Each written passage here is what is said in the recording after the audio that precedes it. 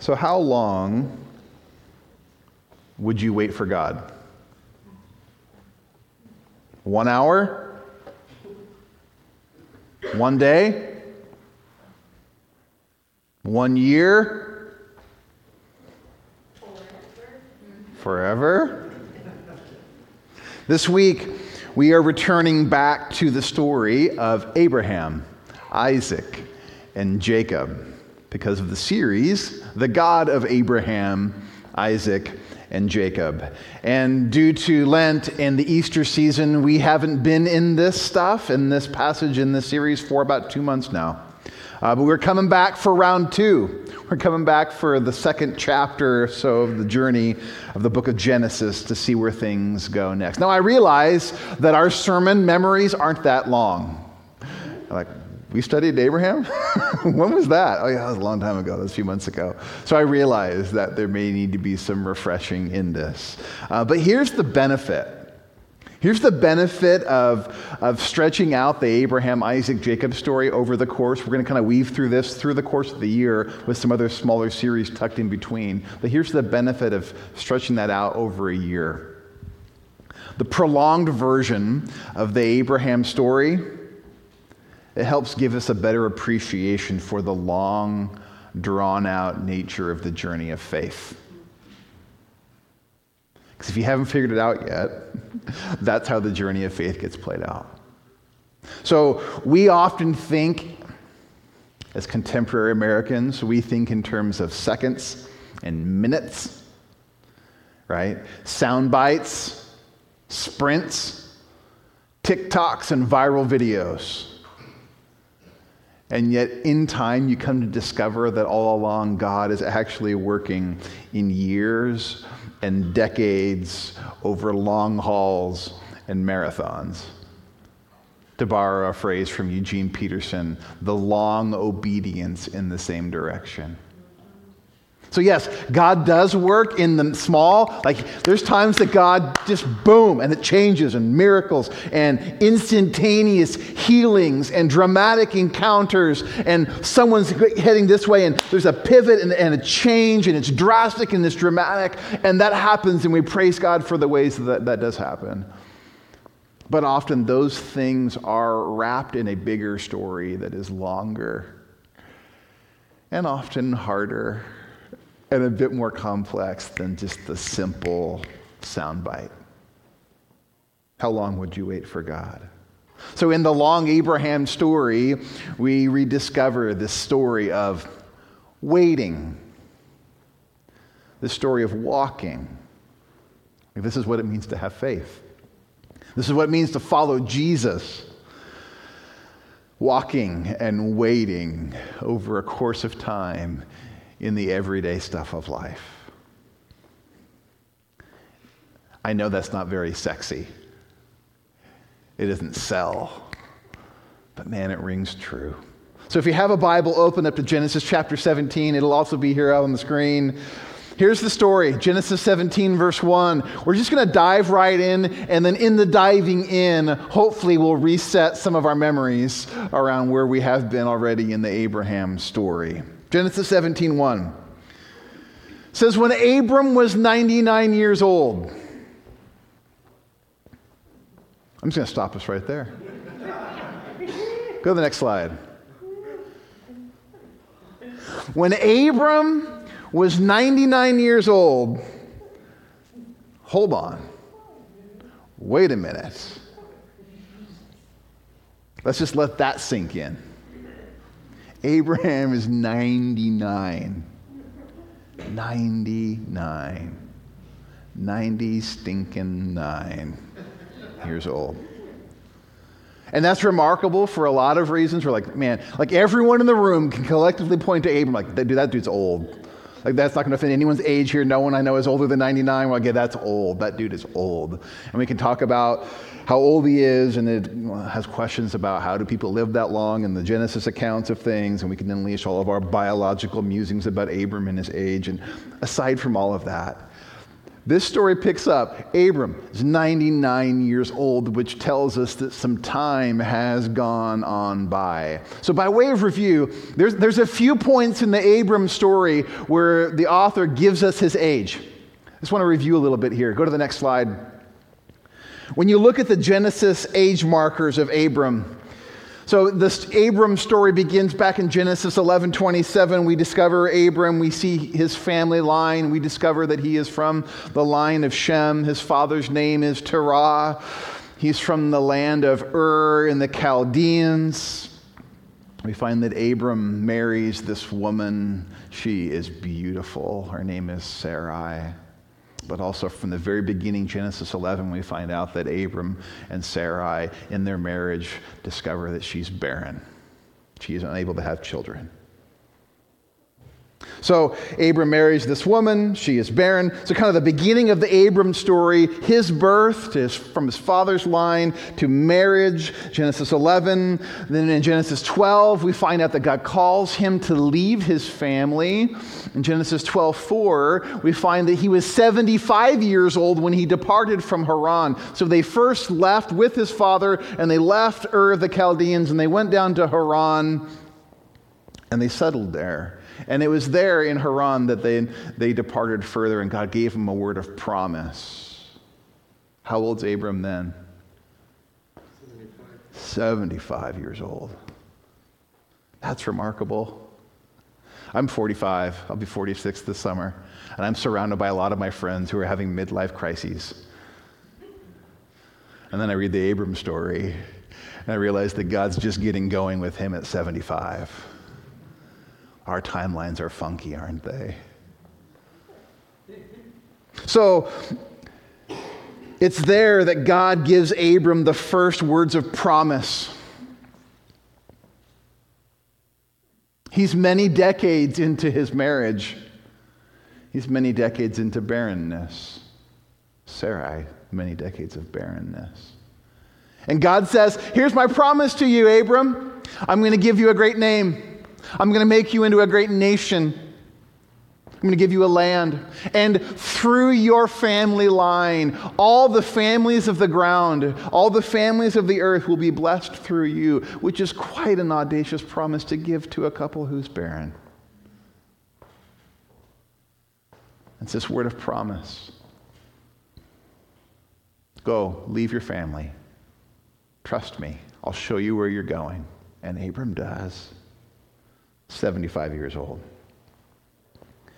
God has chosen his barren family to be the vehicle of blessing for all nations. That's important to remember in the Abram story. He is chosen and selected to be blessed, but the blessing isn't just so that he takes the blessing, but the idea is that blessing is to be received so that through them and their family line, all families get to taste the blessing of God. So then the next time stamp, Genesis 16:16. Abram is 86 years old when Hagar bore Ishmael to Abram. 10 more years go by. 10 more angsty, antsy years go by of barrenness and promise, and he's left his family, and they've gone into this new land. And there's other things that have happened, and we talked about that in the story, right? There's the time when they leave because there's a famine in the land, and they go down to Egypt. There's the whole pretend you're my sister debacle. And they go back to the land. And then as Megan preached probably about a month ago or so now, the story of Hagar. That they finally Abram and Sarai get so impatient trying to figure out how God's going to fulfill his word and fulfill his promise that Sarai says, just take my maidservant Hagar. And so Abraham sleeps with her, and she gets pregnant, and she has a son, and his name is Ishmael. And Abram is thinking that maybe now this is the way. Like, I know God gave me this promise, but I'm trying to figure this thing out, take things into my own hands, be self-protective, and figure out a way to make this thing happen. Because 10 more years has gone by. How long do I wait for God? Well, in his case, it was 10 more years.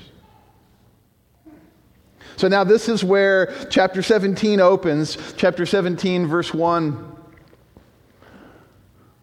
when Abram was 99 years old. So 13 more years have passed. An old man has become even older. And again, this story, as it begins to reopen again, it makes me ask a bunch of questions. Like, what is the substance of my faith? How long is too long for me to wait on the promises of God? And the timeline we so often operate on is a timeline that is shorter, narrower, and impatient.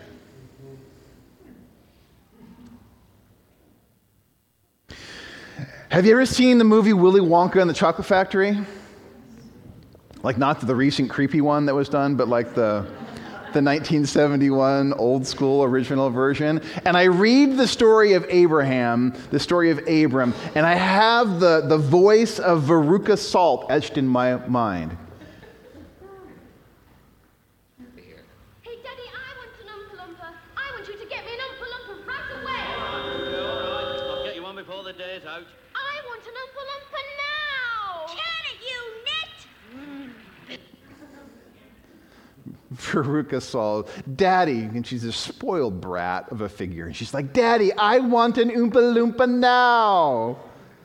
And she goes on and names everything else that she wants, and she wants it now. And I hear the Abram story, and I'm like, I hear the British accent. I want an Oompa Loompa air now.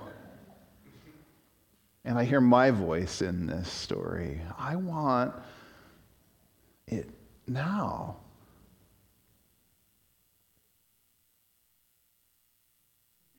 How long do you wait for God? I don't like that Abram has to wait till he's 99 years old and beyond. I don't like that for him, and I don't like that for me. I don't like the implications of this story for myself. So, what does God do? What does God say? What does God offer to the husband and wife? 99 years old. 90 years old, barren, waiting for the promise. What does he offer them? Let's read the story.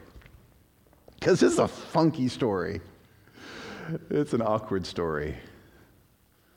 I'll tell you why.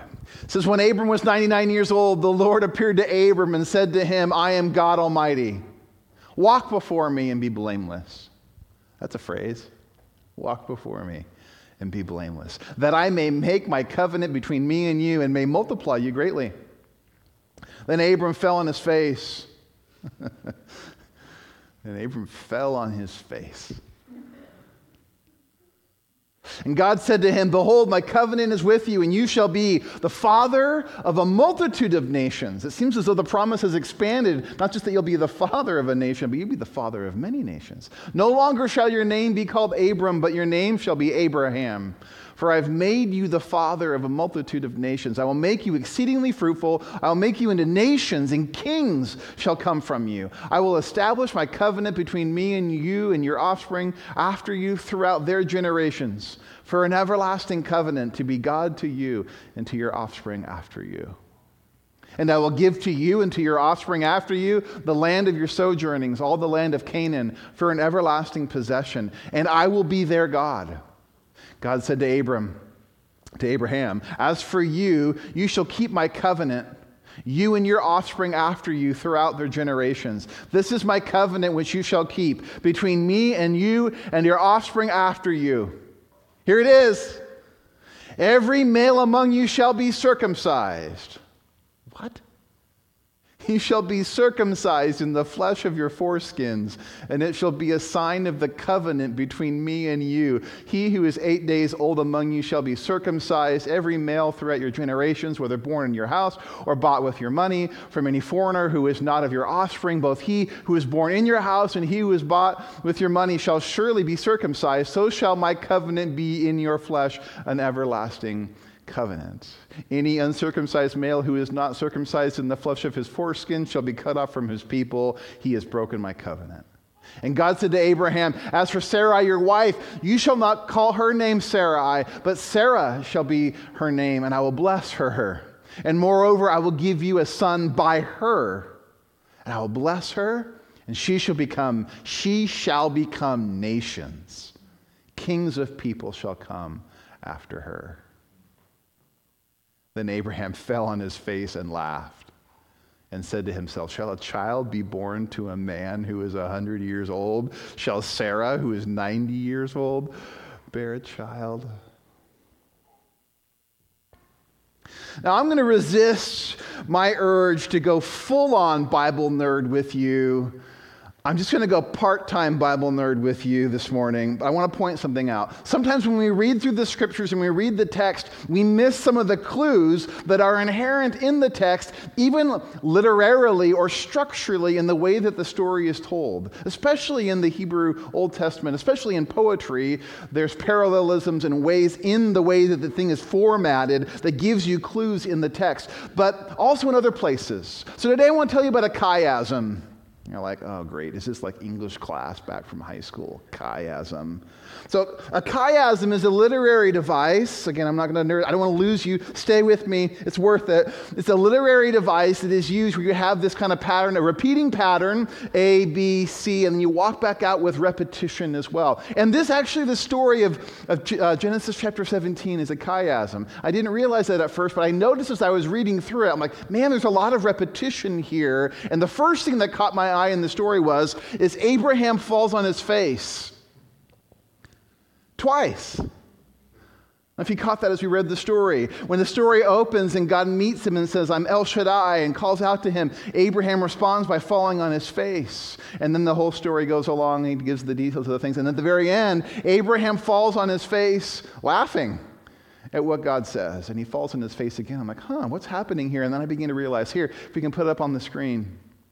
Here's a very simplified version of the chiasm of the story, is that Abram falls down, and then he talks to him about him becoming a father of a multitude of nations, changes his name. Then there's all the circumcision stuff. Welcome to Reality Church. It's circumcision Sunday. Verse 10. And then there's this name change for Sarai, and then this promise of the multitude of nations and kings coming from her in verse 16, and then he falls down in laughter. So there's a progression to the story where there's a falling down, a reiteration of the covenant promises, and change of name, details about circumcision, name change, back to Sarai, and then falling down in laughter. There's a chiasm to the story that points out, and you're like, great, who cares? Big deal. Who needs chiasms or circumcision or whatever else you got going on?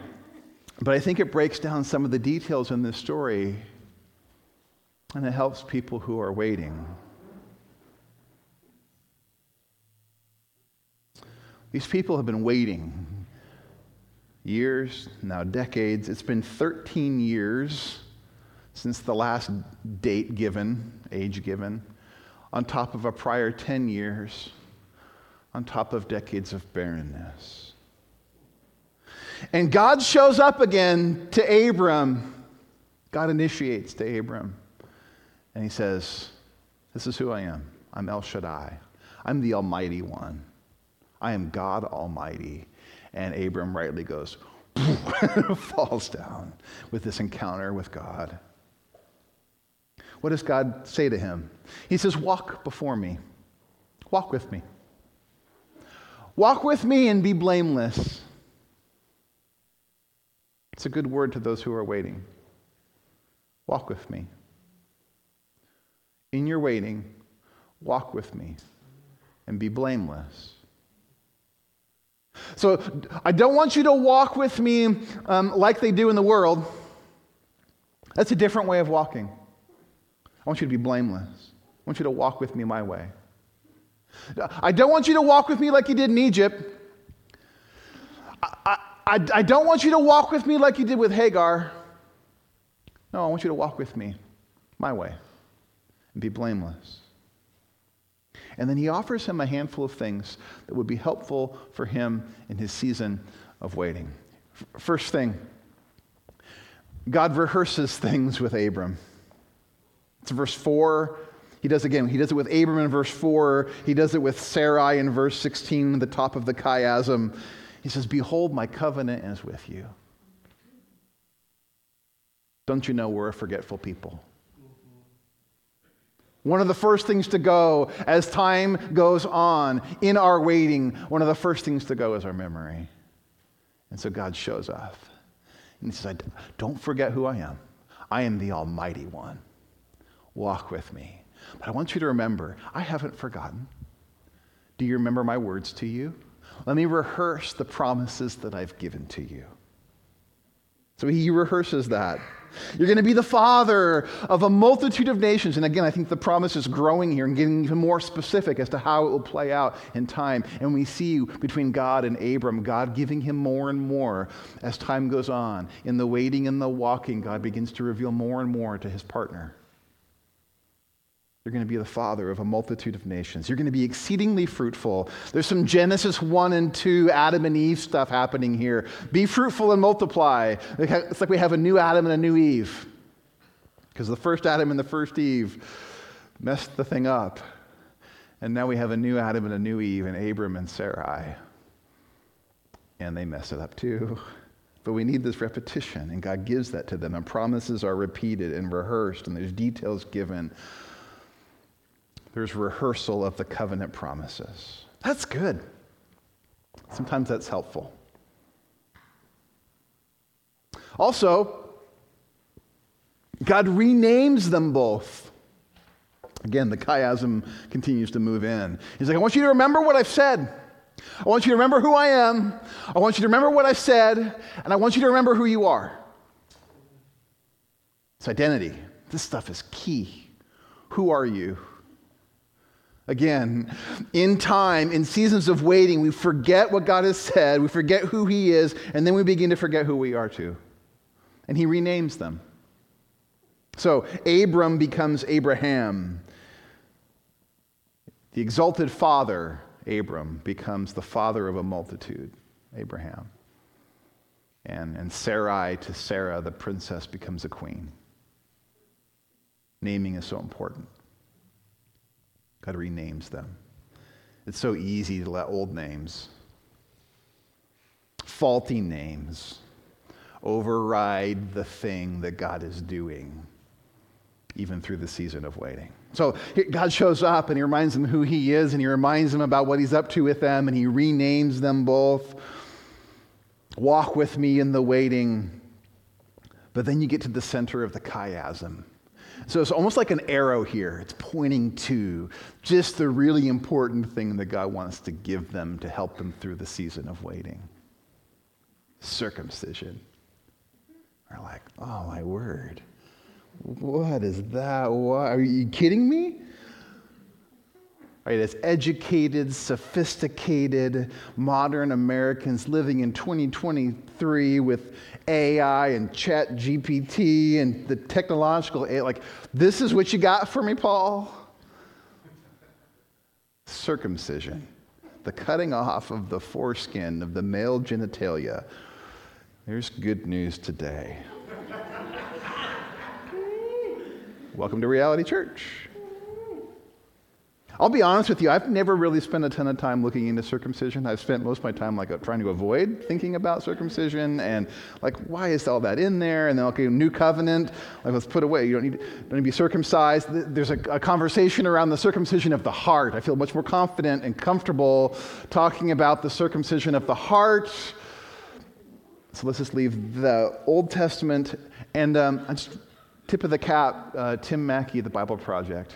Really helpful in this conversation around circumcision. So I want to point out a few things to you today. We'll talk about chiasm and circumcision, and hopefully this will be helpful by the time we're done. Up to this point in the covenant relationship between God and Abram, God has been the one to do all the action.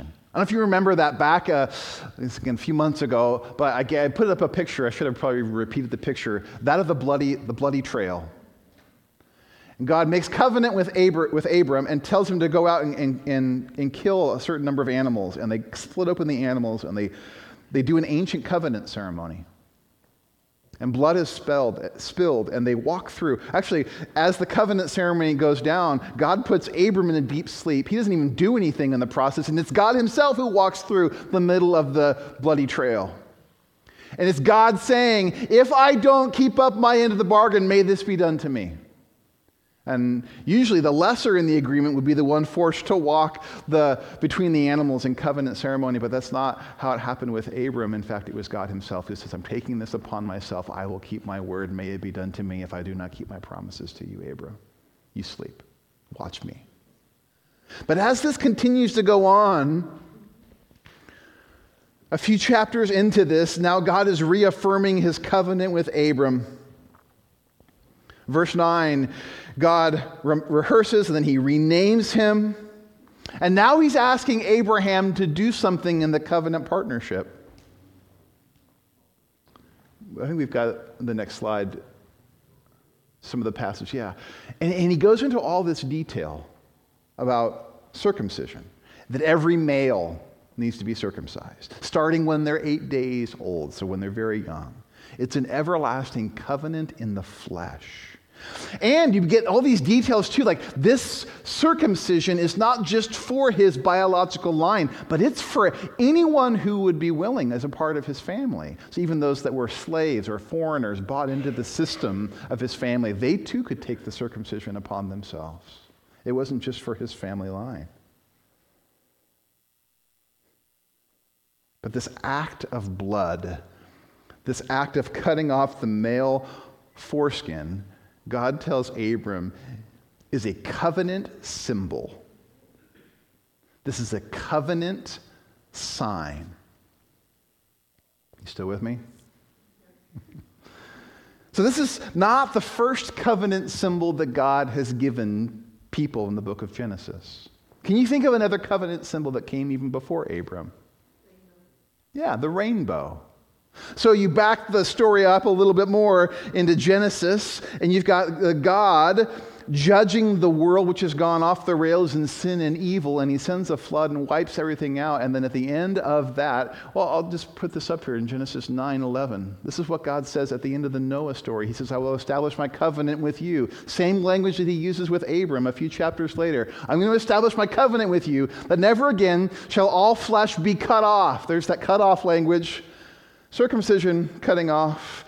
Now there's a cutting off through the waters of the flood. Never again shall there be a flood to destroy the earth. And God said, this is the sign of the covenant that I make between me and you and every living creature that is with you for all future generations. I have set my bow in the cloud, the rainbow, and it shall be a sign of the covenant between me and the earth. When I bring the clouds over the earth and the bow is seen in the clouds, I will remember my covenant that is between me and you and every living creature of all flesh, and the water shall never again become a flood to destroy all flesh. When the bow is in the clouds, I will see it and remember the everlasting covenant between God and every living creature of all flesh that is on the earth. And God said to Noah, this is the sign of the covenant that I have established between me and all flesh that is on the earth. So, God has this thing where what he does, these covenant symbols are symbols of judgment and mercy, both. Because as was happening in the flood, there was judgment that happened because of their evilness and their sin. And there's mercy that he'll never do it again. And he's holding himself to this. Whenever you see the rainbow in the sky, you remember that the judgment of God is real and true, but also that God is merciful in the midst of his judgment. It's a covenant sign, a covenant symbol. So now we come into the Abram story, and he says, I'm going to make a covenant with you. Just like I did with Noah, I'm making a covenant with you, and I'm going to give you a covenant symbol. It's circumcision. It's a sign of judgment and mercy. And I always would think, like, man, this circumcision thing is really just random. Like, did God just pick a body part? Let's pick there, and we'll do some cutting and trimming, and hopefully you'll remember that. I'm like, why did he pick that? Again, it's a little embarrassing. It's a little awkward. What's the story right before chapter 17? It's the story of Hagar. You see, the covenant symbol is a symbol of judgment, and it's a symbol of mercy, but it ain't random. It's not as long as my earlobe. No, it's not. Let's pick that one. It has everything to do with the story that precedes it. You see, God had given Abram a promise that he was going to have an heir and he was going to have a family. And what organ, to be frank, was Abram going to use to accomplish the promise that God had given him? That one. And he had used that part of his body in self-protection and sin to fulfill the promises of God and make things happen his way. Circumcision is not random. Circumcision is a covenant symbol where God says, I'm going to take the place on your body that was responsible for your act of sin and disobedience. And I want you to remember, and all of your family forever, of my judgment on your sin.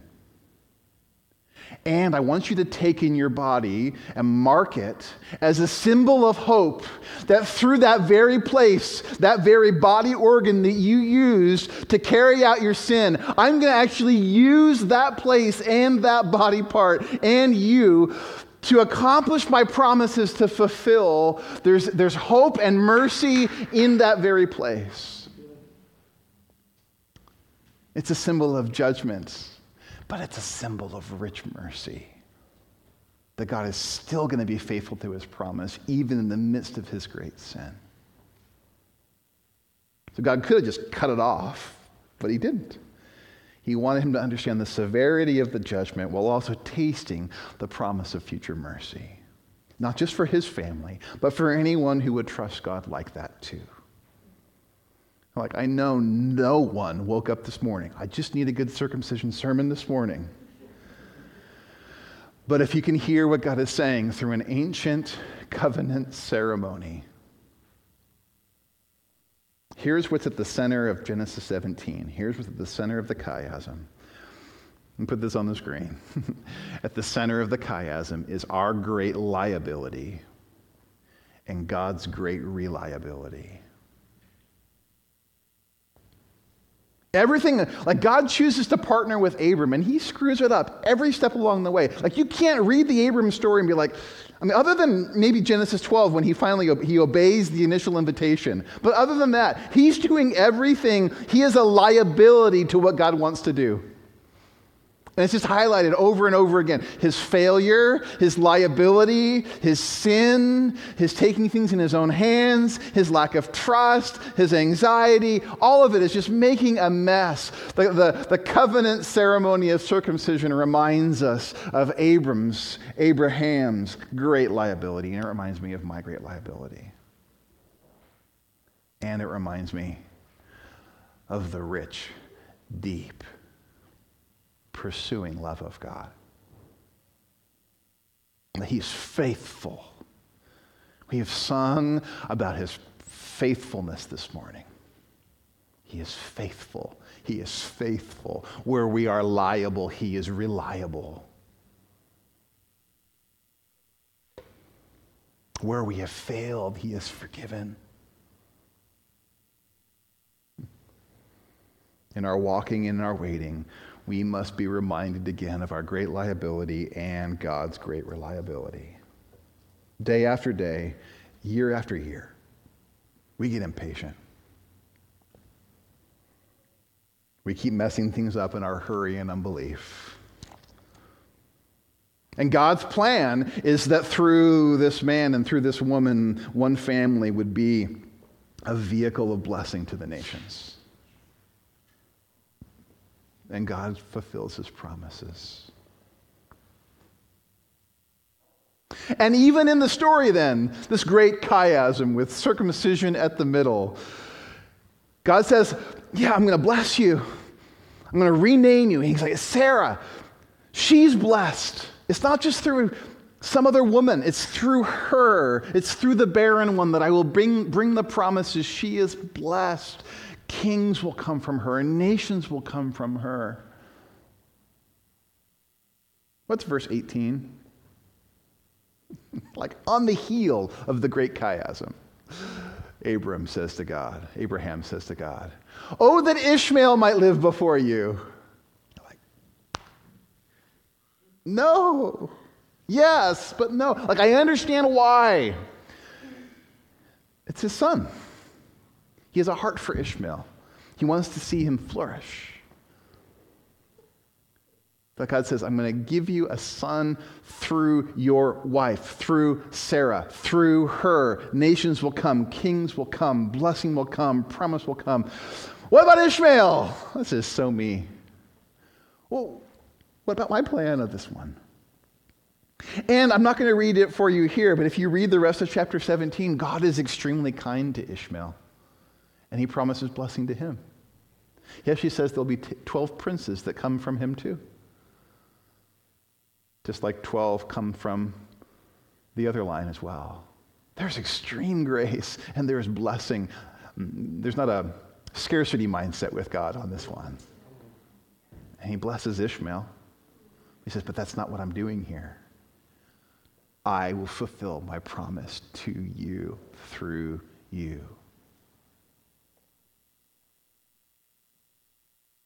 Abraham's a liability. God is reliable. Abraham fails. God remains faithful. My friends, it's grace. Don't tell me the Old Testament doesn't teach about grace. It teaches about grace. And this liability-reliability partnership has spanned for centuries to those who have been called to walk and wait with God. It's a liability-reliability partnership that leads all the way to the cross, all the way to Jesus, all the way to the cross, where we receive the ultimate sign of the covenant. Covenant symbol of judgment and mercy. The bloody cross that makes the bloody circumcision pale in comparison. Where Jesus took upon himself the marks on his own body, that we would have our hearts circumcised too. It is interesting that God talks about the circumcision of the heart, not just of the male genitalia, because it's a place where there's sin, where judgment and mercy meet through the finished work of Jesus for us. So, if you want to know what Reality Church is about, we are not a collection of morally superior specimens. We are a bunch of messed up people, broken, sinful, beautiful, image bearers, twisted, self-centered, deserving of the judgment, the same judgment that fell on the flood, the same judgment that falls on the circumcision, the same judgment that falls on Jesus. But that doesn't get the last word, because God uses that very place of sin and brokenness to be the vehicle through which comes redemption. But you may have to wait. So as you wait, may those words ring. Walk with me. My way. Walk with me.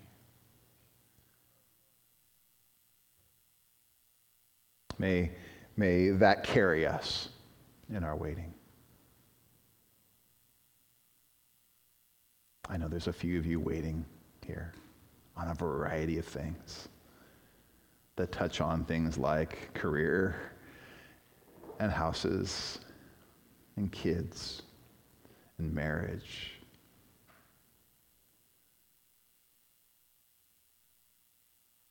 Broken relationships, conflict.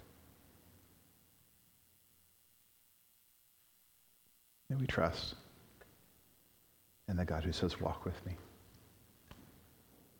Let's pray. Lord, thank you for a story marked with circumcision that points us to Jesus.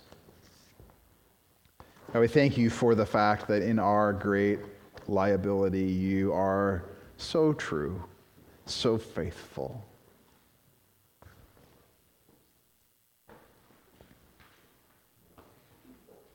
And this, in the Easter season, Jesus, we are mindful of your life and your death and your resurrection. The fulfillment of promises over centuries. Lord, teach us not to waste our waiting. Help us walk with you.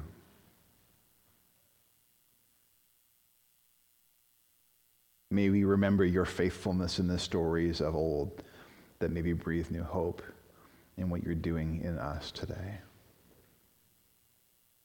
Thank you that through even something like circumcision, we can see what you're up to in us. Dead to sin, alive to you. God, I pray that every rainbow we see would remind us of your covenant promises. I pray that every circumcision story would remind us. I pray for every baptism and every time at the table of communion that we would remember how your mercy meets judgment with great hope for us in the places of our greatest sin, that your grace would abound. In those very places, in our weaknesses, in our failures, may your grace be multiplied. And may we tell a story to others of just how great you are. We pray this in the name of Jesus. Amen.